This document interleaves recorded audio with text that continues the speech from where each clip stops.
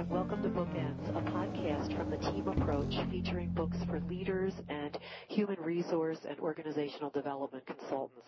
I'm Susan Stam, and I'm pleased to welcome Peter Block to our show today, whose newest book is Community, The Structure of Belonging.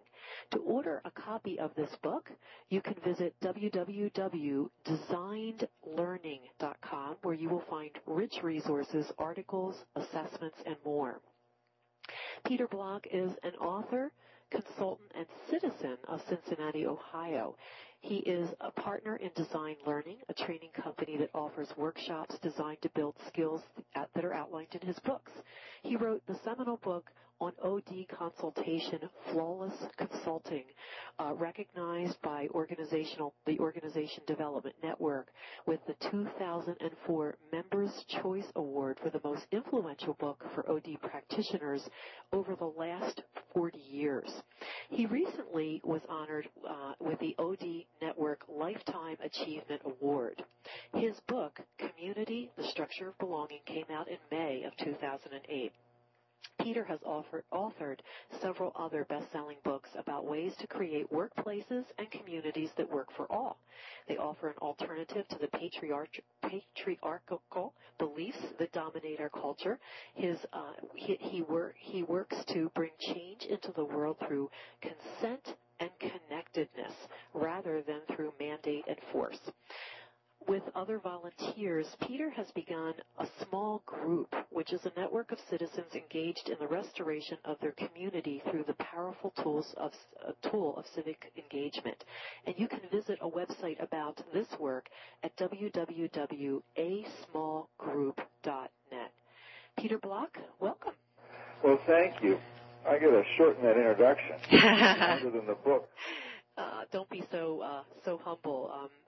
We're really impressed with your work and eager to talk with you this morning. So, Peter, you begin your book, Community, by sharing insights and models from a number of thought leaders who've influenced you and your work.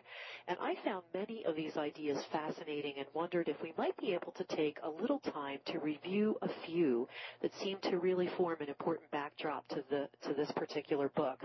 And I'd like to begin with John McKnight. In a section titled Associational Life, you discuss McKnight's thoughts about systems and service, and I found this really interesting. Could you highlight some of his thinking for us? Well, John has spent 30 years discussing and researching community, like what makes for community a sense of belonging, a sense of connectedness, what are the functions of communities, and what he discovered was that communities have become rather incompetent, that our capacity together to solve human problems has been, our capacity has been replaced by professional service systems. And so if he looks at people who are poor, who are not healthy, who struggle in life, they're well-serviced people, and he's come to the conclusion that systems, organizations, job and family services, all are incapable of really solving these problems. And his basic stance is that people in association with each other are the ones who really solve most human problems, not professionals. And so he makes a big argument against against the service economy, and he says, why don't we reclaim for ourselves our ability to raise a child, to educate a child, to help troubled people. He looked at the disabilities movement and find that most people with disabilities really need a circle of support and friends around them. They don't need more professional paid care. So it's a pretty radical thought. Yeah. And it kind of resonates with people. Can a school educate my child? It's not, they can teach my child, but there's so much more to raising a child than the school can do, and we've outsourced these functions. It's pretty particularly interesting to me since I started my career in the human service industry. It was a whole new way of looking at these things, and I certainly would agree with John McKnight's thoughts about this. I also read with great interest the insights that you shared from Werner Eckhart, Erhard, yes, particularly his discussion on context and how we can actually choose a context that works for us. I just thought this was just a fabulous idea and really great news. In fact, I was cheering when I read this part of the book. Could you tell us a little bit about his thinking about context and our choice around this?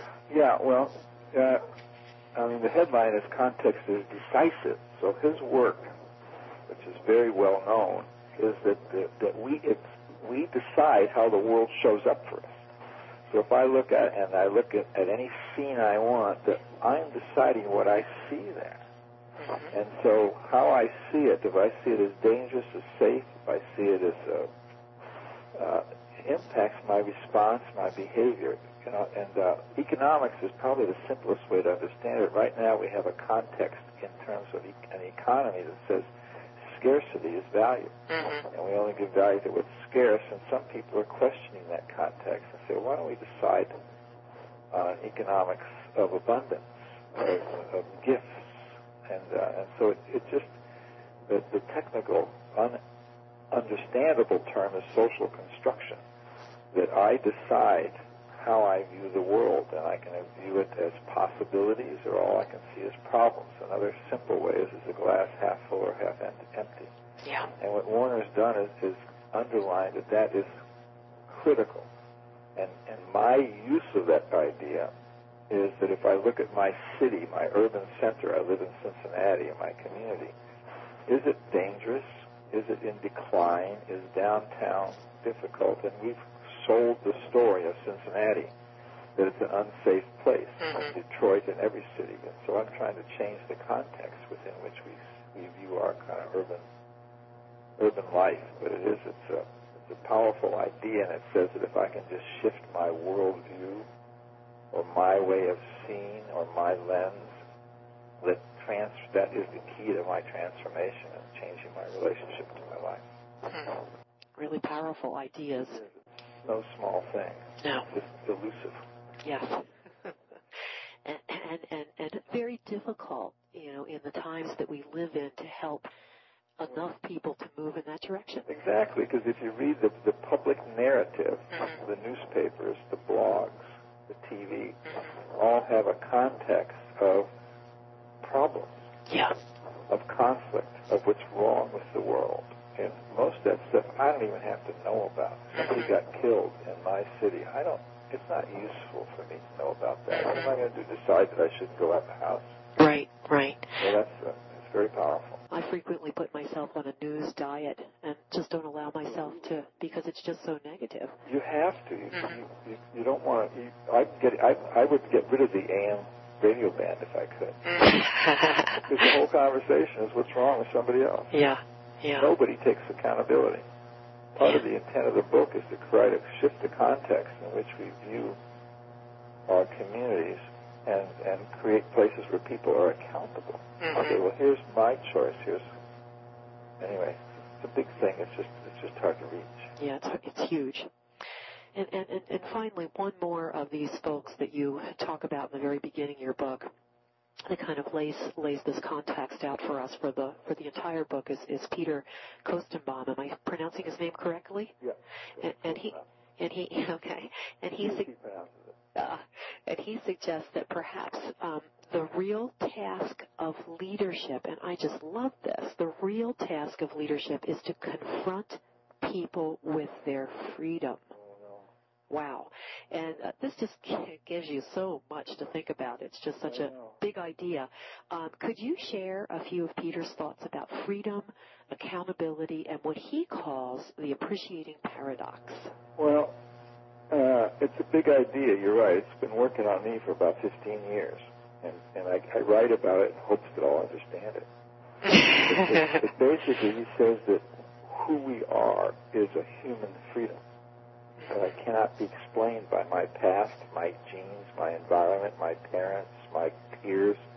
All the explanations we have for why people are the way they are cover everything but the fact that we come in as free choice. And as soon as you get that, then I will be accountable for the world the moment I realize that I've helped create it. And so there's just it's enormously liberating. It has one small problem, and it scares the hell out of us. You know, and so the price you pay for your freedom is anxiety. And the other thing, Peter, and so if you're anxious, it means you're on track. Well, I guess I'm on track. You're doing good. You're supposed to wake up in the middle of the night. All right? It's not a problem to be solved. You don't need a doctor or diagnosis or McKnight's Human Services. If you're anxious, it means you're paying attention. And you have choice. And the other point is that certainty is a denial of the reality of life. That life is paradoxical. It's ambivalent. It's confusing. And somehow if I can accept that, then it gives me enormous room in which to move rather than looking for the right answer. And there's nothing more dangerous than to productive community or organization than the belief that there's one way. And so it's an argument against fundamentalism, which is probably the cause of most of the violence and suffering in the world. Boy, do I agree with you there. And you know, I just tend to think that a lot of us work against these ideas throughout most of our lives. We just fight this. We want answers. We want black and white. We want safety. And we want safety, exactly. You know what I'd give up? My safety. I'd give up my sovereignty. Yeah. I'd give up ownership of my life. And didn't we as a nation a few years ago, you really take huge strides in that very direction? Well, this culture, it's a wish for dominance. It says that the way we'll be better off, life, liberty, and the pursuit of happiness will be better served as an imperial nation. And it has nothing to do with liberal versus conservative, or right versus left. In some ways, it's ultra-conservative. To go back to the notion that people have a right to choose, including countries, who they want to become. Lots to think about there. Wow. In chapter 2, big ideas, don't you? I do, but they do keep me up all night. You're an exception. Well, settle for what's simple, will you? No, never. Unfortunately, we call it the idea curse in our family, and unfortunately, we all suffer from it. That's great. Well, luckily, there's only 4 of us, so don't worry about it. Oh my.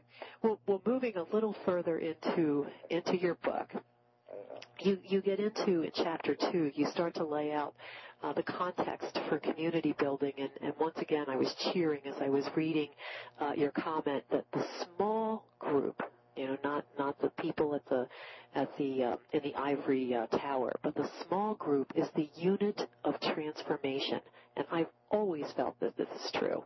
What are your thoughts about, top-down and transformation initiatives that we see today? There's 2 things here. One is, where does cause reside? Is it in leadership? Is it in the boss, the CEO? Is Obama going to save us? Okay. And so all the evidence I can see about if you want something to change, where cause resides is in lower levels among citizens, among employees, in systems among first and second, third level supervisors. I've never, hardly ever seen anything really change that was initiated from the top. Not because of who they are, it's just that positionally they're too isolated from what's going on close to the customer or the bottom or the edge to know really what needs to change. And so now the other thing is the question of scale. See, high control systems we have to take it to scale. We have to affect large numbers of people quickly as an argument against participative processes. Everybody says participation takes too long. And from what I can see, any places that have really changed themselves have started one small group at a time.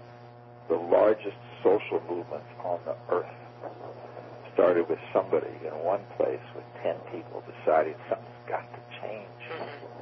If you look at the Grameen Bank, which has changed, the micro-lending practices in Bangladesh for millions of people. For years, it was 8 people, 16 people.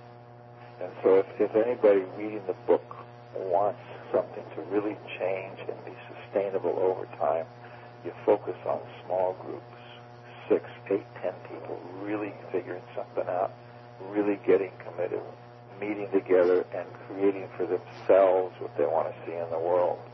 You don't go to the CEO or the president or the executive director or the president of the United States and say, here's what you ought to be doing to get all those people involved, because those processes create 10 times more resistance than support.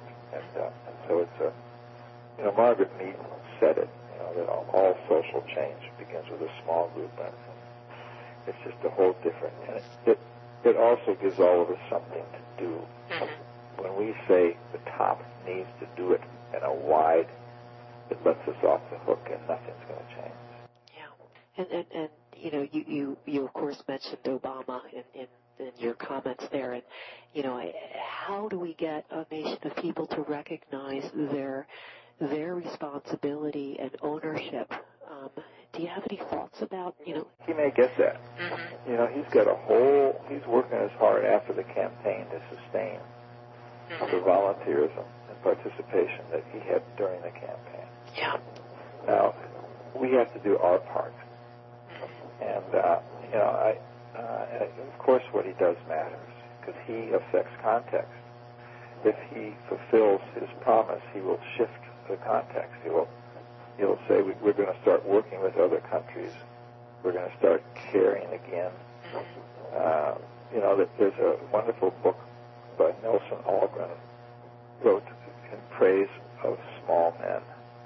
And he had a quote in there that was interviewing some mine worker or something, and the guy said, the President Roosevelt is the only president of the United States that recognized that my boss was a son of a gun. So I think the context that the worker, the people at the bottom, the people that are vulnerable, should be the center of our attention. Mm-hmm. So he can do that, but then we have to decide what kind of neighborhood we want. Yes.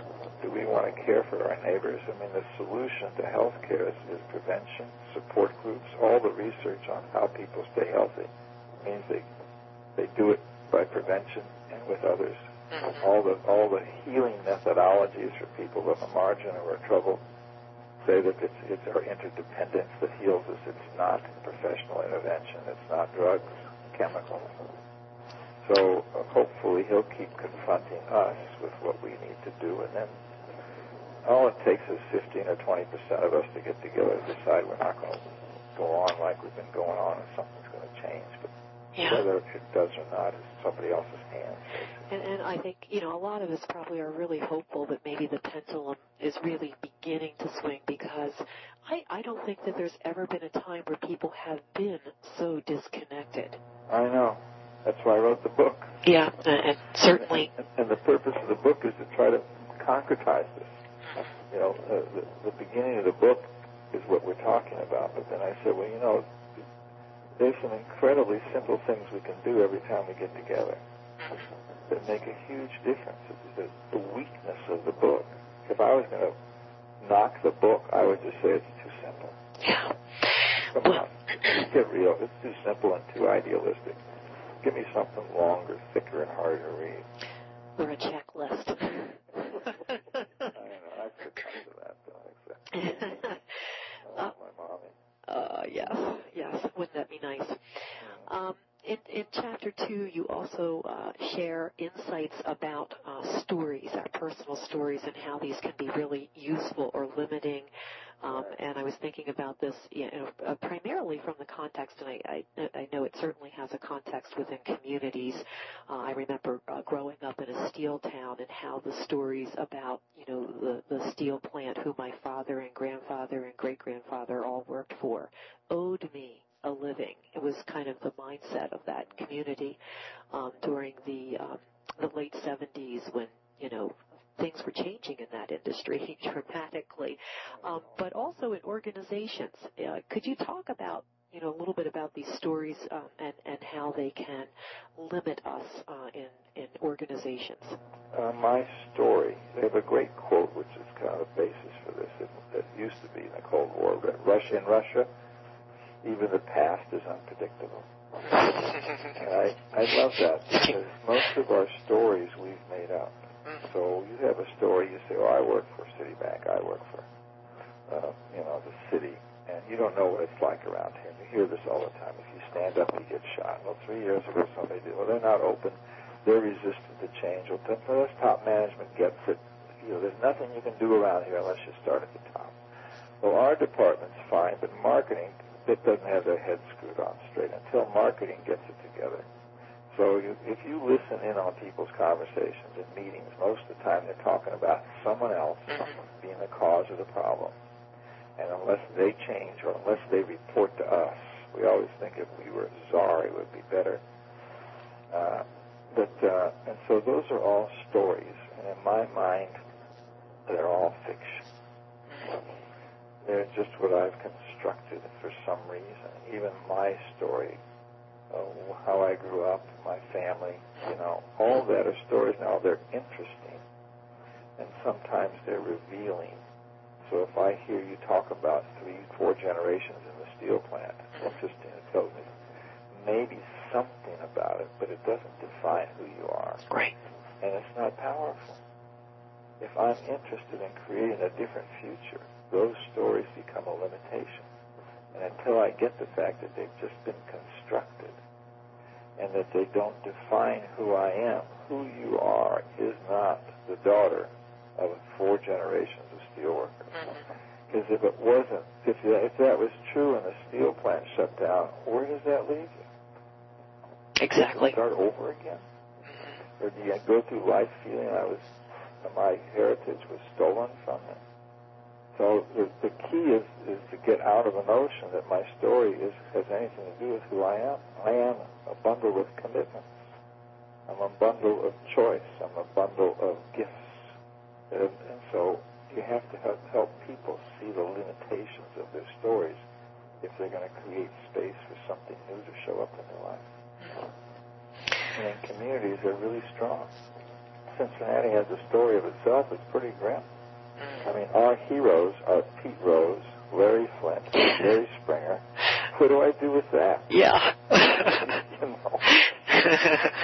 That's not who this city is. So there's just a lot in the story thing. Well, and while they're interesting and revealing, they're not powerful. You have to give it up and say, well, I'm paying a price for the story I have about the place that I care about. Great stuff. I really enjoyed that piece of the book. You moving along into the next section. You talk about the stuck community, and you paint a really accurate picture, I think, of all of our sins, at least in this country and probably a lot of the rest of the world, from marketing fear to ramping up laws and romanticizing leadership. I loved your ideas on leadership. I just couldn't underline enough in Chapter 3. Would you walk us through some of the ideas that challenge our conventional thinking, that you discussed in this area of the book? Well, you're going to make me look and see what Chapter 3 is. Well, you were talking about, Let me respond to the question. And that basically, there's an inversion required that most of the messages that we get, are fear-based messages. And we have a set of beliefs that somehow when something goes wrong, a new policy, a new procedure, a new law, a new rule, more jails, that there's some kind of retributive response to the world that will be useful. And so when there's an accident, it triggers more oversight. And it's this basic belief that somehow tightening control creates a more positive future that I'm trying to question. And I'm trying to invert where cause resides, that somehow if the future is going to be different, I have to change my mind and realize that citizens create leaders and students create teachers. And my children created me. I've involved as 6 kids. And there's nothing I can connect between what I did in raising them and how they turned out. And so it's really trying to say, well, let me shift my thinking about where cause is and let me stop believing that a deficiency orientation and retributive responses to it are all useful in eliminating the problems that we've got. So if I've got a problem with youth or crime or health or environment or transportation or education, focusing on those problems isn't going to make a difference. That's what we've been doing for 50 years. And so I've got to shift the orientation and say that I want to view the possibilities and the gifts that exist in a certain situation. And out of that, something can change. So if I see youth on the street corner during the day, during school hours, instead of saying those are youth at risk, why don't I decide to see them as possibilities? Why don't I say those kids have gifts that they don't know how to deliver, and that's why they're up to mischief. They don't know how to be useful in their lives. And so it's just a whole shift. And as soon as then that shifts my action. If I think that way, I say, well, how do I find out what their gifts are? I got an idea. Let me go talk to them. Hi, how are you? What do you like to do? And this is true with youth. It's true with people who are disabled. It's true with people who are mentally ill. It's true with employees at the first level. And so we just have such a deficiency mindset, and we've lost such faith in the capacity of people who aren't in power that it keeps us frozen. It does keep us frozen. I'd love to see us apply those same kinds of ideas to people who we've labeled as terrorists in this world as well. Thank you. I know. Ultimately, we're going to make peace. I've done a fair amount of work in Northern Ireland.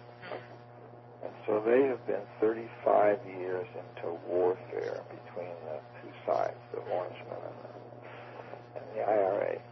And sooner or later, they did make peace. They met in jail is how the peace got started. And these guys from both sides met in jail, and at some point they said, do we want our grandchildren to meet like we are? Wow. Really? And they said no, and when they got out, they said, we're going to work something out. Amazing. So if you look at the Palestinians or the Middle East or people we call terrorists, we're going to work something out with these countries sooner or later. Why don't we do it now? I agree. And the Iraqis and Iranians, that's not who they are. I mean, there are people doing awful things, but there's people doing awful things all over the world. Sure there are. And why don't we look at causes instead of using that as an excuse for more internal retribution? And I read somewhere, I don't think I read it before I finished the book, but that somehow there's a combination of imperialism abroad requires repression at home. And once we decide that we know what's good for other countries, inevitably we're going to live in a more high-control, repressive, wall-building country internally. That's what's going to kill us. Yeah, I completely agree. Yeah. Wow.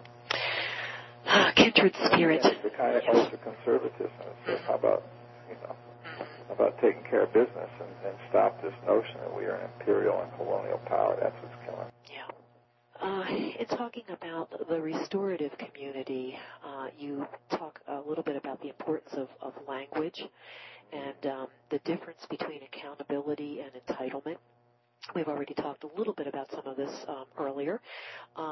Would you just discuss these two ideas just a little bit? And if you can recall, Peter, you share an example which I thought was really powerful. It was, I believe, called the Claremont Counseling Center. I can do that. You're worried about me remembering what's in the book. A little nervous. No. But You write a book to get rid of ideas. Be patient with me. No, I am. Go for it. Okay. So restoration is to think about. So what do we do about this? Most of the book is about that, and it says that the way we come together, the way we speak, dictates the future we create. And so the idea that all transformation is linguistic also came from Warner, or got crystallized by him. And so how do we shift and begin using language that's powerful, not just interesting? And so language about entitlement, here's what's due me, here's the reparations, here's what those people should be doing. All that language is satisfying because it lets me off the hook, but it's not powerful. So the book is about 6 conversations that have the power to create a future. I listed 6 just because people like 6. They like numbers. There could be 4 or 7, but 6 I could remember, 7 I couldn't. And you can tell memory is becoming an issue for me. And so the conversations of ownership, of possibility, of commitment, conversations of gifts and invitation and dissent that are outlined in the book, these conversations, as soon as we have them, something shifts in us and between us. As soon as you and I talk about what promise we're willing to make instead of what deal we want to make, something changes in the speaking. And so that's basically, that's what's restorative if we start talking about what we want to create, start talking about our gifts, our commitments, our possibilities, instead of our problems and deficiencies. The Claremont Counseling Center has a group called Phoenix Place, dealing with people who are recovering from mental illness. Now, most people with mental illness are well-serviced people. We think we need professionals. We think we need counselors and therapists and group. And we need to isolate them and warehouse them in with people like themselves. And all of that has use. But basically, Phoenix Place says, why don't we focus on the gifts and capacities of people and help them learn that in the face of their recovery from mental illness, they have things they do well. I mean, really well. And so Phoenix Place has a leadership team of its members. So Mag runs the place, but her team are members, people recovering from mental illness, and their discussion is, so what can you do? And so some of them are good at intake. They know how to interview other mentally ill people, and so they're in charge of intake. Others are good at cleaning up and creating order in the place. And it's just a whole, so they come there, it's not a residential, but they come there during the day, and they participate in running the treatment center of which they are a participant. It's amazing. Client. It's amazing. And when you're with them, you realize they have enormous gifts. For example, they listen. We've been having meetings that include them, and when they sit next to me, they look at me, they make eye contact, and they don't feel compelled to speak like I do. They're not out there to make a point. They have enormous empathy. They have enormous intuition. They have enormous listening capacities. And so it's just again, this is a great example of where the context that Mag creates and Claremont create in that place is, if you come here, we're interested in your gifts. If you take a diagnostic questionnaire with us, it's going to be about what your gifts and your strengths are. One of them said, I think I put this in the book, it's the first time I've ever taken a test. I scored well. Yes, I love that. God, it just breaks your heart. And it's not that they don't have deficiencies. I do have deficiencies. I got some great ones, and I've spent years perfecting them. But focusing on them isn't useful. It doesn't get rid of them. And so that Phoenix Place is a great example of that. It really is. And even just the language of recovering from mental illness is such a powerful, that's how that's the language they've chosen to describe themselves. Yeah, it's great. And aren't we all? Yeah. Yes, we are. Thank you. There have been many voices over the past few years that have expressed the concern that here, at least in this country, I don't think we're unique to this problem, however, that we are becoming a nation of consumers. And I love in your bio, the fact that you point out that you are a citizen of your community. Your chapter about this is, I think, really excellent. And I wonder, do you feel that we no longer are a nation of citizens here in the U.S.? And what would you say it means to become a citizen? And are there places in the world maybe that people still are citizens. Well, I think we are totally consumers. All of our measures are consumer. Mm-hmm. What was the mandate after 9/11? Oh, yeah. Shop. Mm-hmm. So it's not only who I am and my mindset, it's also our economy is organized around retail sales. Mm-hmm. And nobody was interested in Christ this Christmas. They were interested in retail sales. Yeah. That's what all the headlines were. And so we've organized our belief system that consumerism is the key to the good life. And it's fairly recent. It's the last, 60 years where we marketed needs. And when the going gets tough, the tough go shopping. So we very much now, what that means at a human level is that I now think I have to purchase what I require. I'm no longer able to produce it. So a citizen is somebody who can produce satisfaction for themselves and who has the belief that maybe what I have is enough, both in my own capacities and the things that I have. And so citizenship is the belief that this neighborhood, community, country is mine to create, and I have the tools and capacities and gifts to produce that. I don't need to depend on a mall or a set of services or a set of doctors or anybody I've just had a good friend pass away, and so I've been close to the hospital system for 2 weeks. And if you're looking for health, that's not where you want to go. No. It's not. And so it's a profound notion that to be a citizen is simply someone who can produce their own satisfaction. And it doesn't mean I can do it alone. I can't. I need a neighbor. I need a family. I need an extended family. I need a community to produce that. But we, together, through association, can produce whatever we want, whether it's the care for our child, whether it's safety for our neighborhood, health, environment. And so that's what citizenship is. Now, you do find it. Some of us grew up in it. If you're over 50, you might remember where your family was all in one place, and most of what you did, you knew how to entertain yourself. Mm-hmm.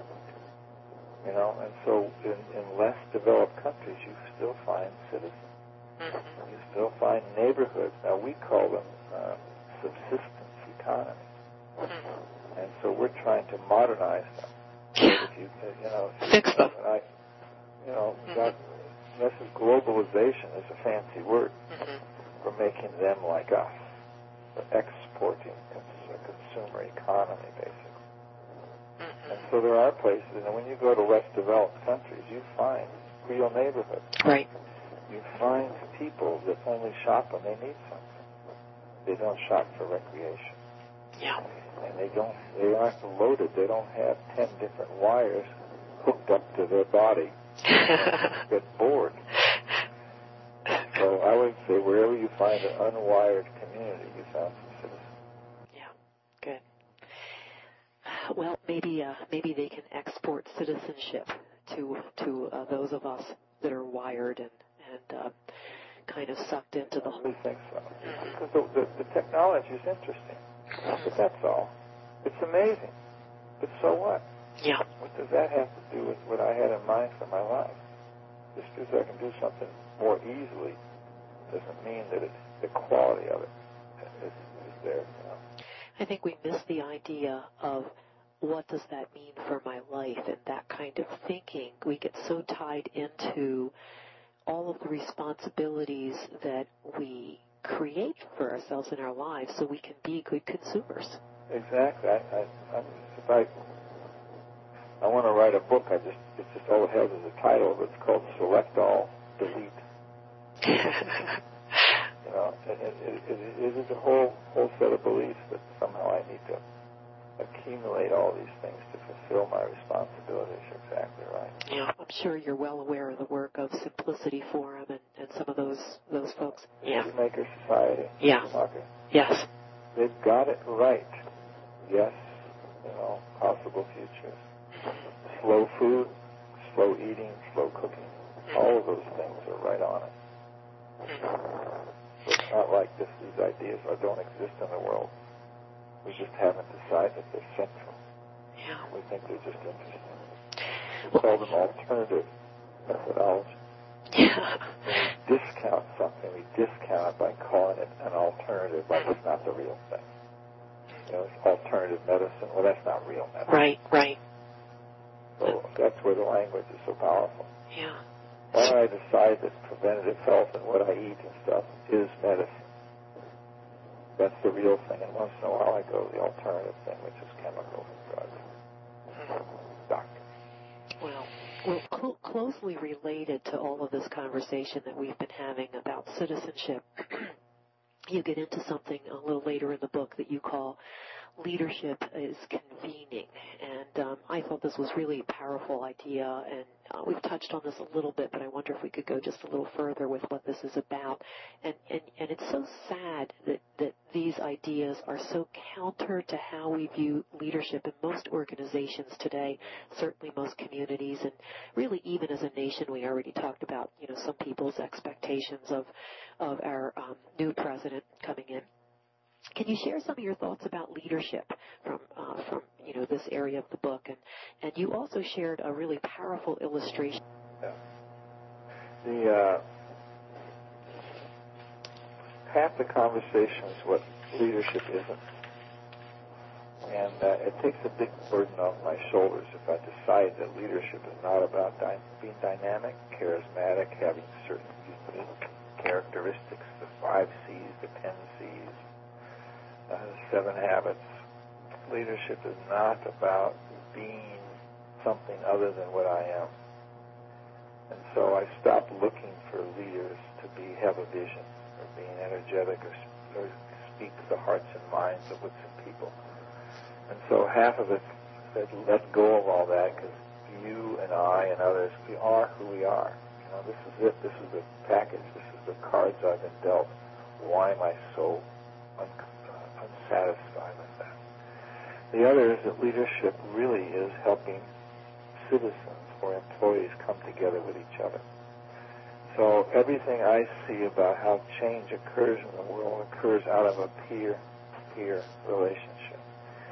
That when employees decide to work well together, when neighbors decide to work well together, when if you look at healthcare, when a family decides to care for each other and their own health, these are moments of high performance and high transformation.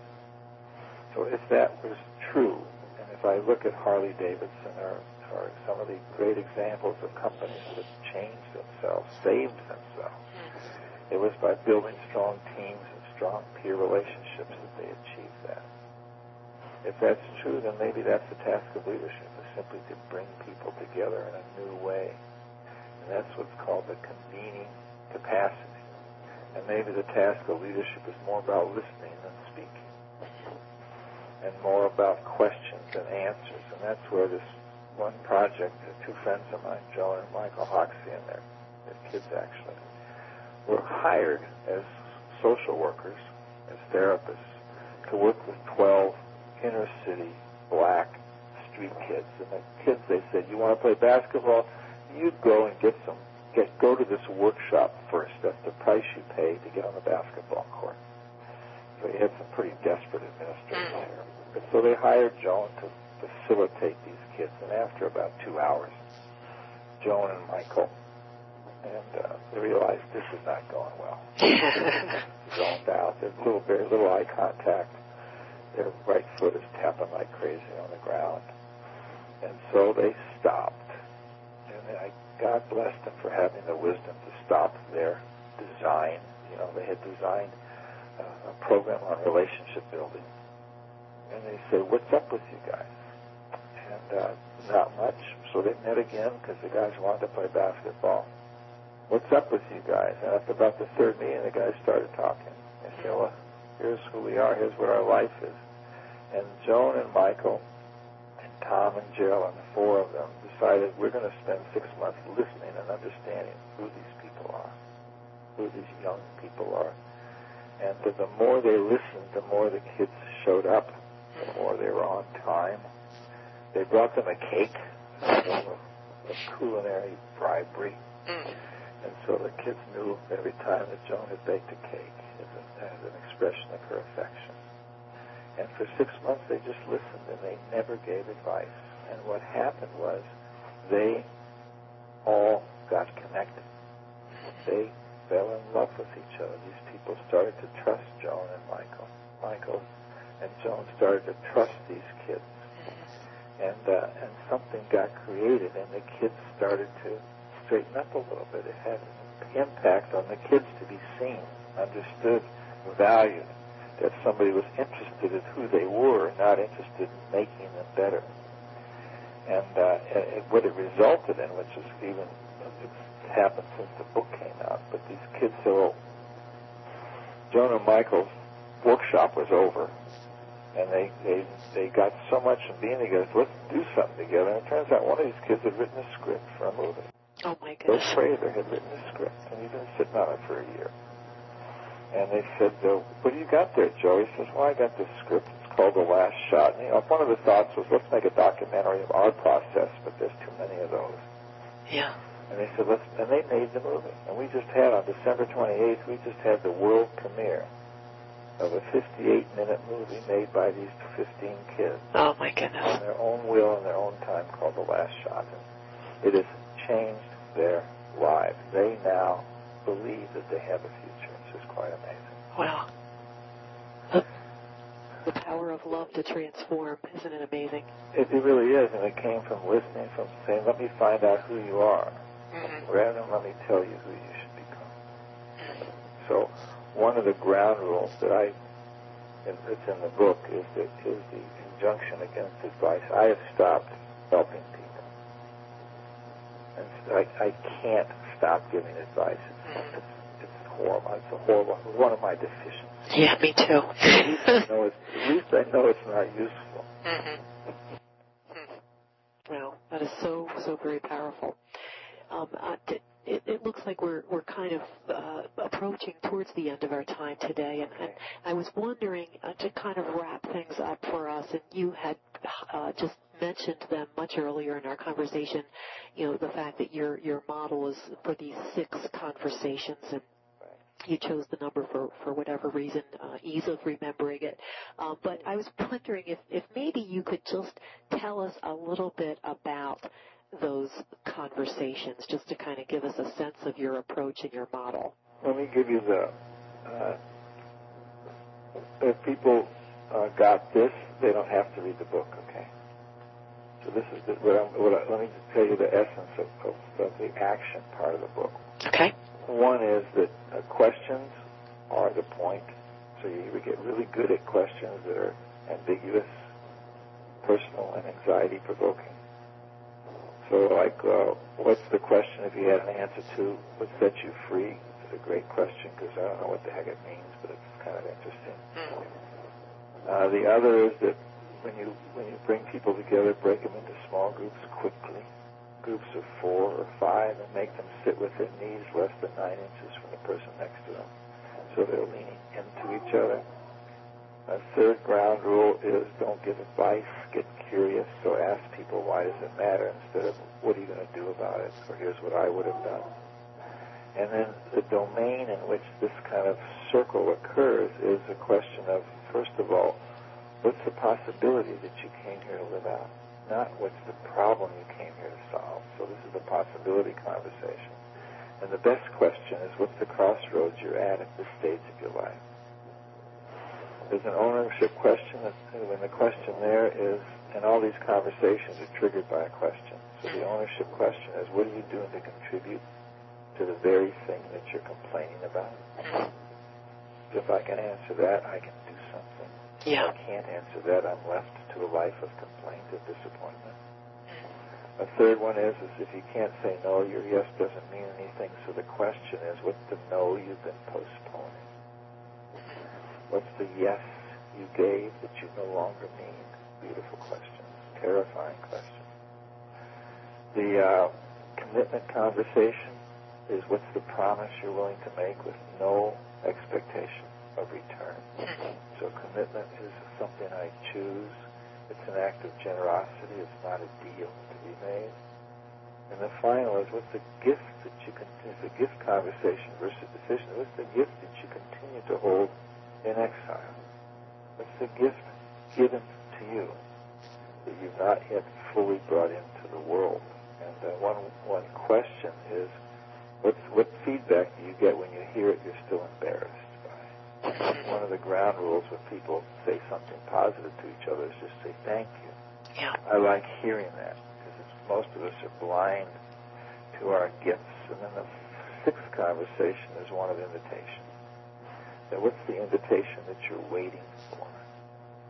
Or what's the invitation you want to make that you've been reluctant to make? Because the world is transformed not by mandate, but by invitation, by people saying, would you join me in this?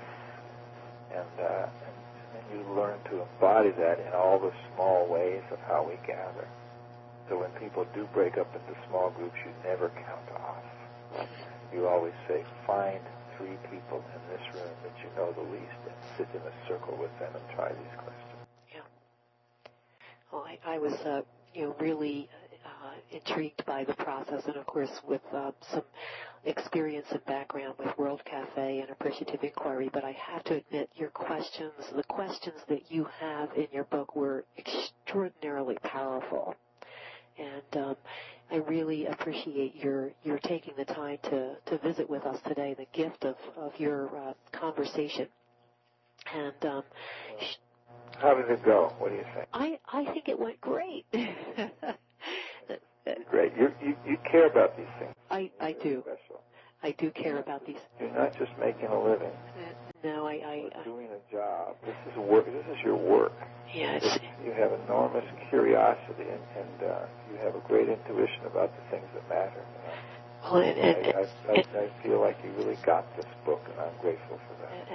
And I'm grateful for you for writing this book and for sharing these things that are obviously on your mind and heart with us in your work, and certainly through this book.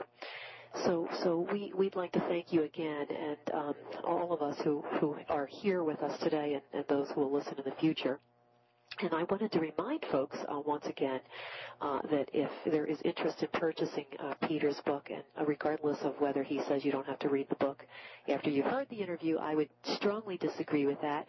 And I would like to encourage you to visit his website, which is, once again, www.designedlearning.com, designedlearning.com. In February, I wanted to remind folks that I will be visiting with Kim Cameron, who will be discussing a book that he has written, which is called Positive Leadership. And to remind you that if you would like to always be in the know about our bookend interviews, which occur on a monthly basis, that you can go to our website, teamapproach.com, and sign up for the notifications to receive what's happening on Bookends. There's a button there on the site for you to do that, and we'd love to have you join us again in the future. So once again, we want to thank you, Peter Block, for being our wonderful guest today and for sharing your time with us. Thank you. If anybody wants, my email is pdi@att.net, so I love hearing from you.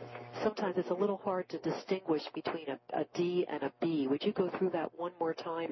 B is in Block. So it's okay. So it's PB for Peter Block, and then the DI at att.net, or however I'm reachable. But I just want to say I love hearing from people. Thanks so much again, Peter. We appreciate it. You're welcome. Bye now.